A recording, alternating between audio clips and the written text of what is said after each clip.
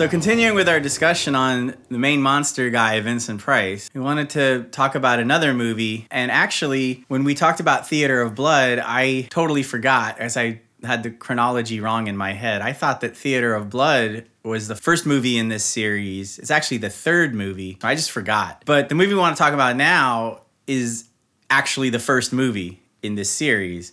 And it's called The Abominable Dr. Phibes. Yeah, that's the best one. And this one really ratchets it up even another level, or maybe 2 levels. And it's the same theme, except in this one, the murders are based on the 10 plagues of Egypt. Yeah, and he's killing all the doctors that didn't save his wife. So they got in this big old car crash. Yeah, so they don't even, that's off camera, but Anton Phibes was an organist. He played the organ, but he's also a doctor. He was kind of like an inventor. He's like a Renaissance man, I guess, or something. Almost like Cagliostro, like this guy that it's assumed that he just had been around forever and he just had the knowledge of the universe. And they're in a car crash and he's horribly disfigured to the point to where he just looks like a walking skeleton. Yeah, but you don't know that. You don't know that. That's kind of a spoiler, because this is a funny thing, because the whole time, it's Vincent Price with makeup on and stuff, but then it turns out that's supposed to be a mask, a perfect mask, like in Mission Impossible, and then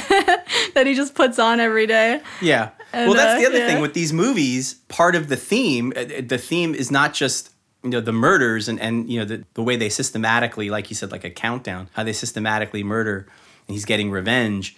But they always have some twist like that. So Phibes has the fact that you think that that's what he looks like, but then at the end of the movie, they show that, like Allison said, it's just a mask, and he's just, putting his fake nose on, and he really is just like a skeleton. He has no skin on his head. Yeah. In Theater of Blood, you find out at the end, of course, the spoiler alert, that his young assistant, is really his daughter. Yeah, because they introduced his daughter earlier, and she pretends oh yeah, I don't know anything about it. My dad, he killed himself, and she pretends like she's out of the loop. Yeah. But she's really not. But she defends her father. You kind of get a little bit of a hint because when she's talking to one of the critics, the critic says, well, your father didn't really deserve the award or anything like that. And she says, yes, he did. You guys were cruel to him and you drove him to suicide. Yeah. So there's a little bit, if you're really paying attention, and of course you can kind of tell, when you go back and you watch it, it's well, that's not a guy. You can see that it's definitely, if it is a guy, it's a very effeminate guy, but. Well, I don't know.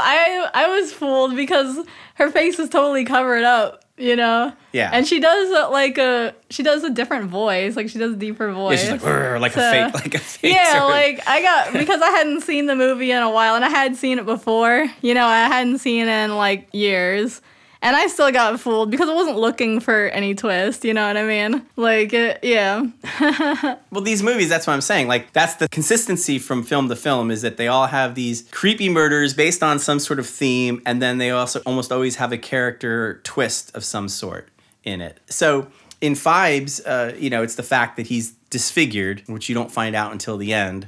His wife was killed in this car accident, but yet he has this assistant. Just like with Theater of Blood, this time it is a female, and it doesn't turn out to be his son or anything like that. It's just, but in these films, even though the Vincent Price character is supposed to be mortal, and he usually dies at the end or whatever, or is destroyed, he does have a little bit of a supernatural capability. Yeah. So Phibes is not easily killed, Yeah, and he has this thing where he has, he's keeping his wife, preserved, I guess, and then at the end, he, embalms himself. Right. And puts them in, an underground tomb or something. I don't know. It's a tomb that it's sealed. There's no way to open it. It's locked. It's like a vault. Mm-hmm. But then there's all of this... on the face of it, it's the timing of it is it's meant to reopen again when the planets are aligned a certain way. So there's this sort of astronomical artwork. It's not even artwork. It looks like it's mechanical. Yeah. That it's set. It's like a clock, and it's set that okay, when the planets are aligned like this, then it's going to open, and he's going to be free again. Yeah. His assistant's name is Volnavia. And she's interesting. I don't know really what to make of her other than she's a ghost, it seems like. Yeah, it's we always refer to her as a phantom or something, but it's not confirmed. Yeah. Whether what she is, but she just never speaks. She's kind of she's the henchwoman. Yeah, she's a silent helper, and he can't do it without her. He needs her. Yeah, it's kind of like how a vampire has a daytime helper. Yeah. And she looks after him and everything. But then what's weird is that if she's a phantom or a ghost, that at the end of Dr. Phibes, she gets disfigured because she gets pushed under the acid. Yeah. Well, it's assumed that it's assumed that she dies, I think. Right. No, she does die. Yeah.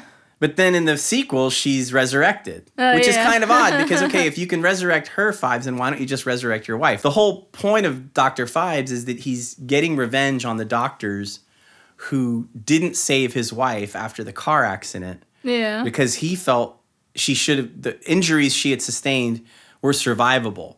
So he basically, I guess he got access to the medical report or whatever, the medical records, and he realized, they just didn't care enough. They didn't try hard enough. Well, yeah, I don't know. I guess that's what he thinks, but they said that she died after 6 minutes, so I don't think it was very survivable. Right.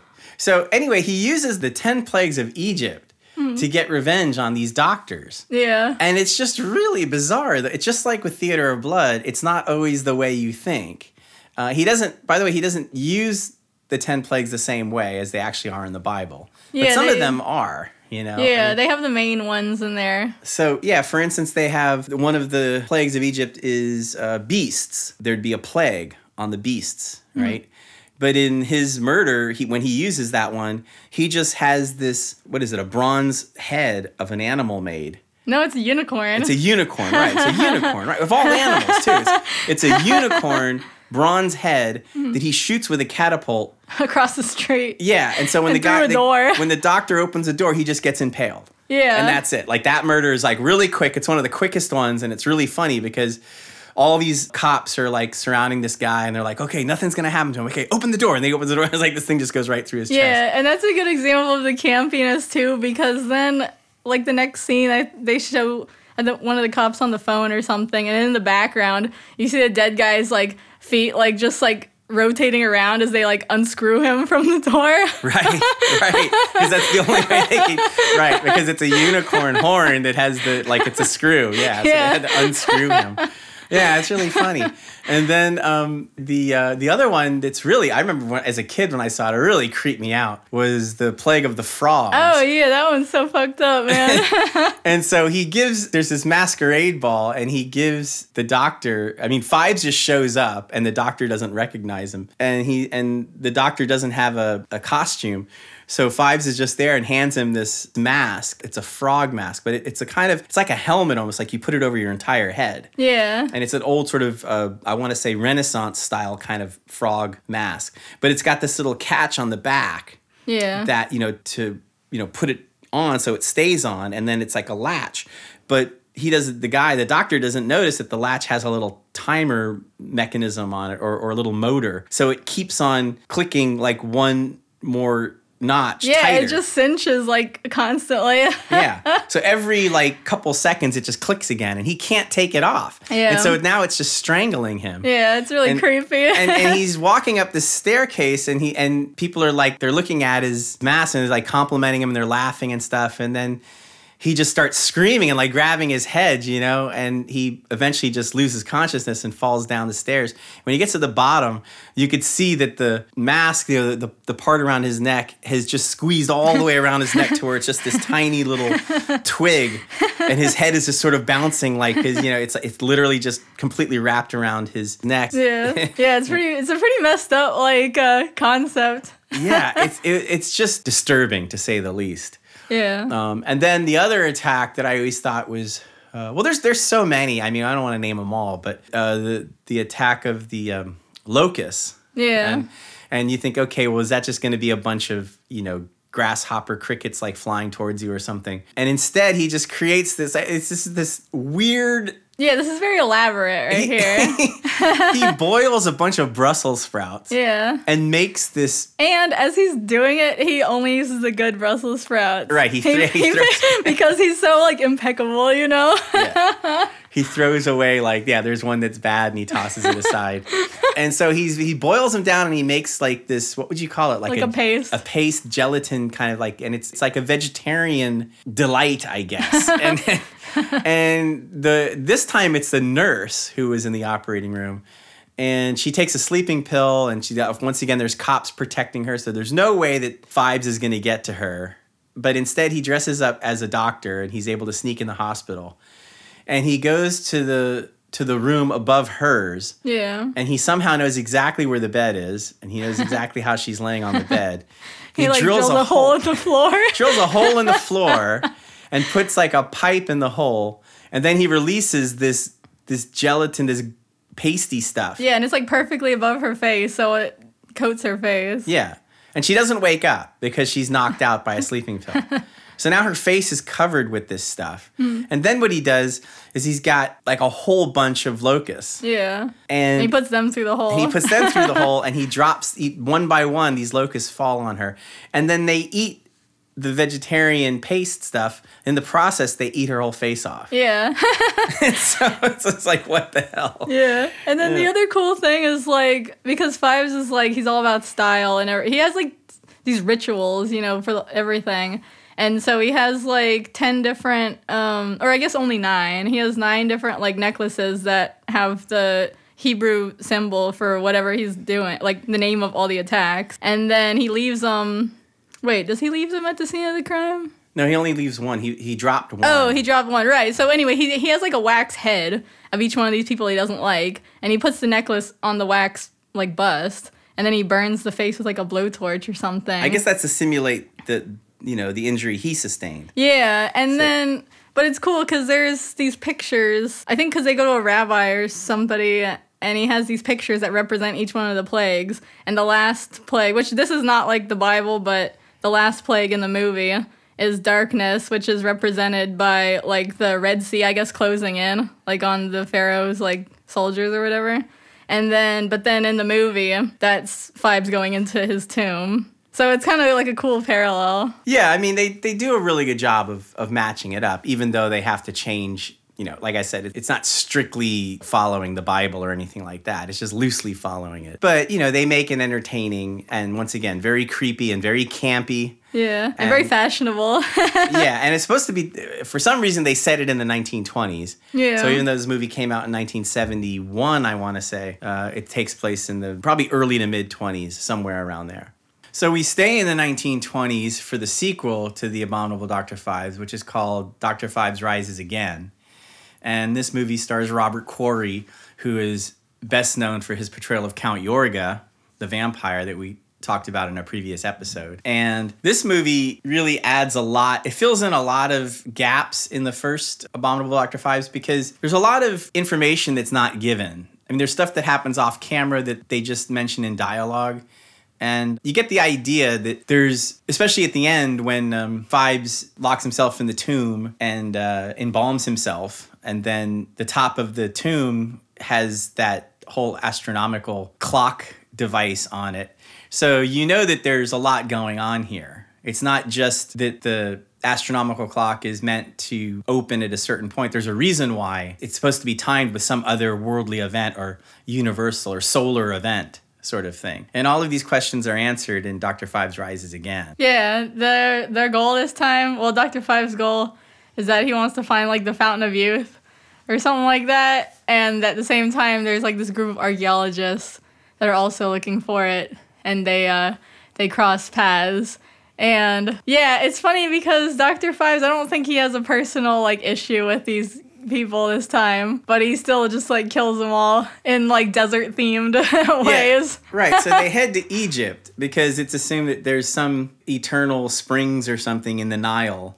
And it only happens like once every, I don't know how many years, but that was the whole reason why he had the astronomical clock set, because that's when the next time would happen where, the water levels would rise in such a way and bring life-giving force. And with him, it's all about bringing his wife back to life. That's something I mentioned when we were talking about Abominable Dr. Phibes, is that if he can bring people back to life, why doesn't he just bring his wife back to life on his own?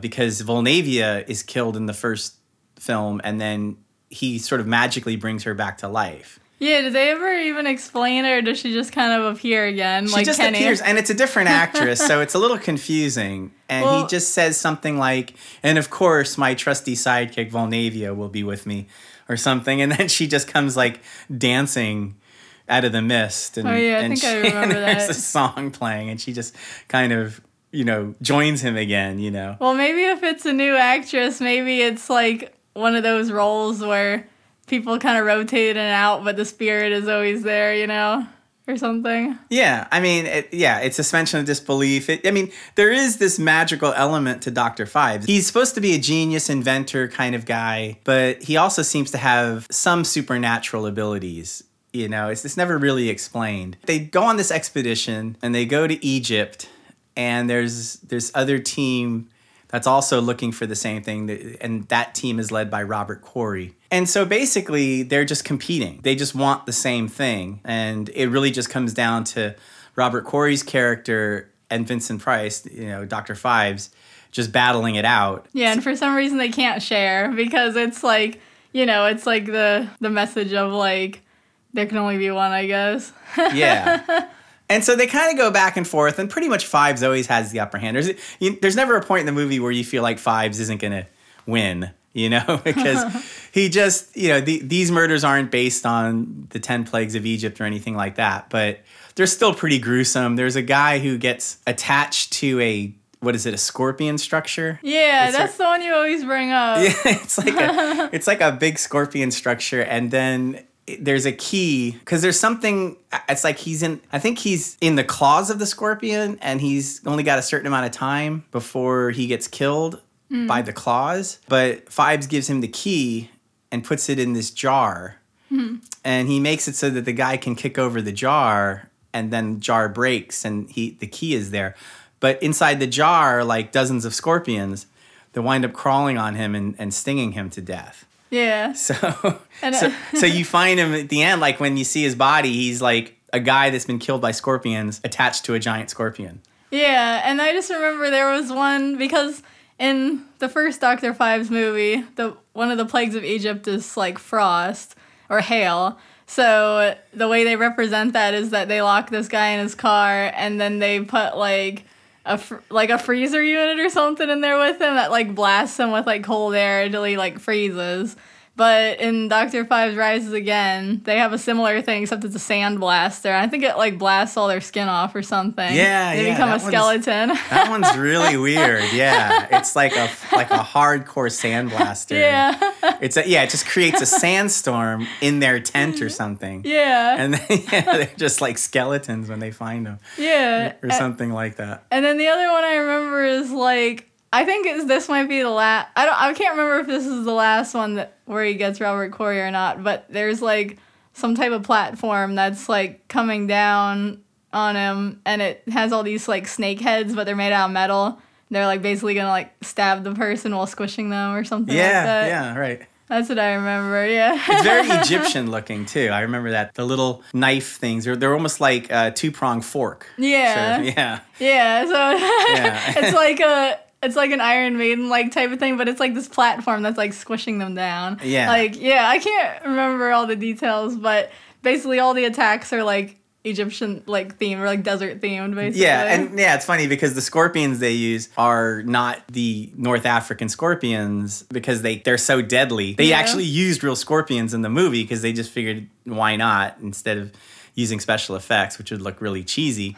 But you can't use the real scorpions that are in North Africa because one sting and you're probably going to die, So, and they have this guy, these things are crawling all over him. Yeah. So they use what are called emperor scorpions, which are actually from I think it's Southeast Asia. Are they? I thought they were from here. No, I think they're from Indonesia or something like that. Well, anyway, they're safe. People keep them as pets. Yeah. So you can get stung by them and it's like a bee sting, So it's sort of, totally out of, but you'd have to know your scorpions to know that one. Yeah. But well, the thing you always say is like the smaller scorpions have smaller claws because they don't really need them. Right. And then the big scorpions with big claws have a lesser thing because they just need to paralyze a little insect or something, and then they can crush it, I guess. There's a direct correlation there. The smaller the claw, the deadlier the venom. So at the end of the film, I think is it Quarry who's on that table about to be stabbed? I mean, I think that's him. Yeah. And then you just see Phibes like drifting away on this little raft. Yeah. Like going down the Nile.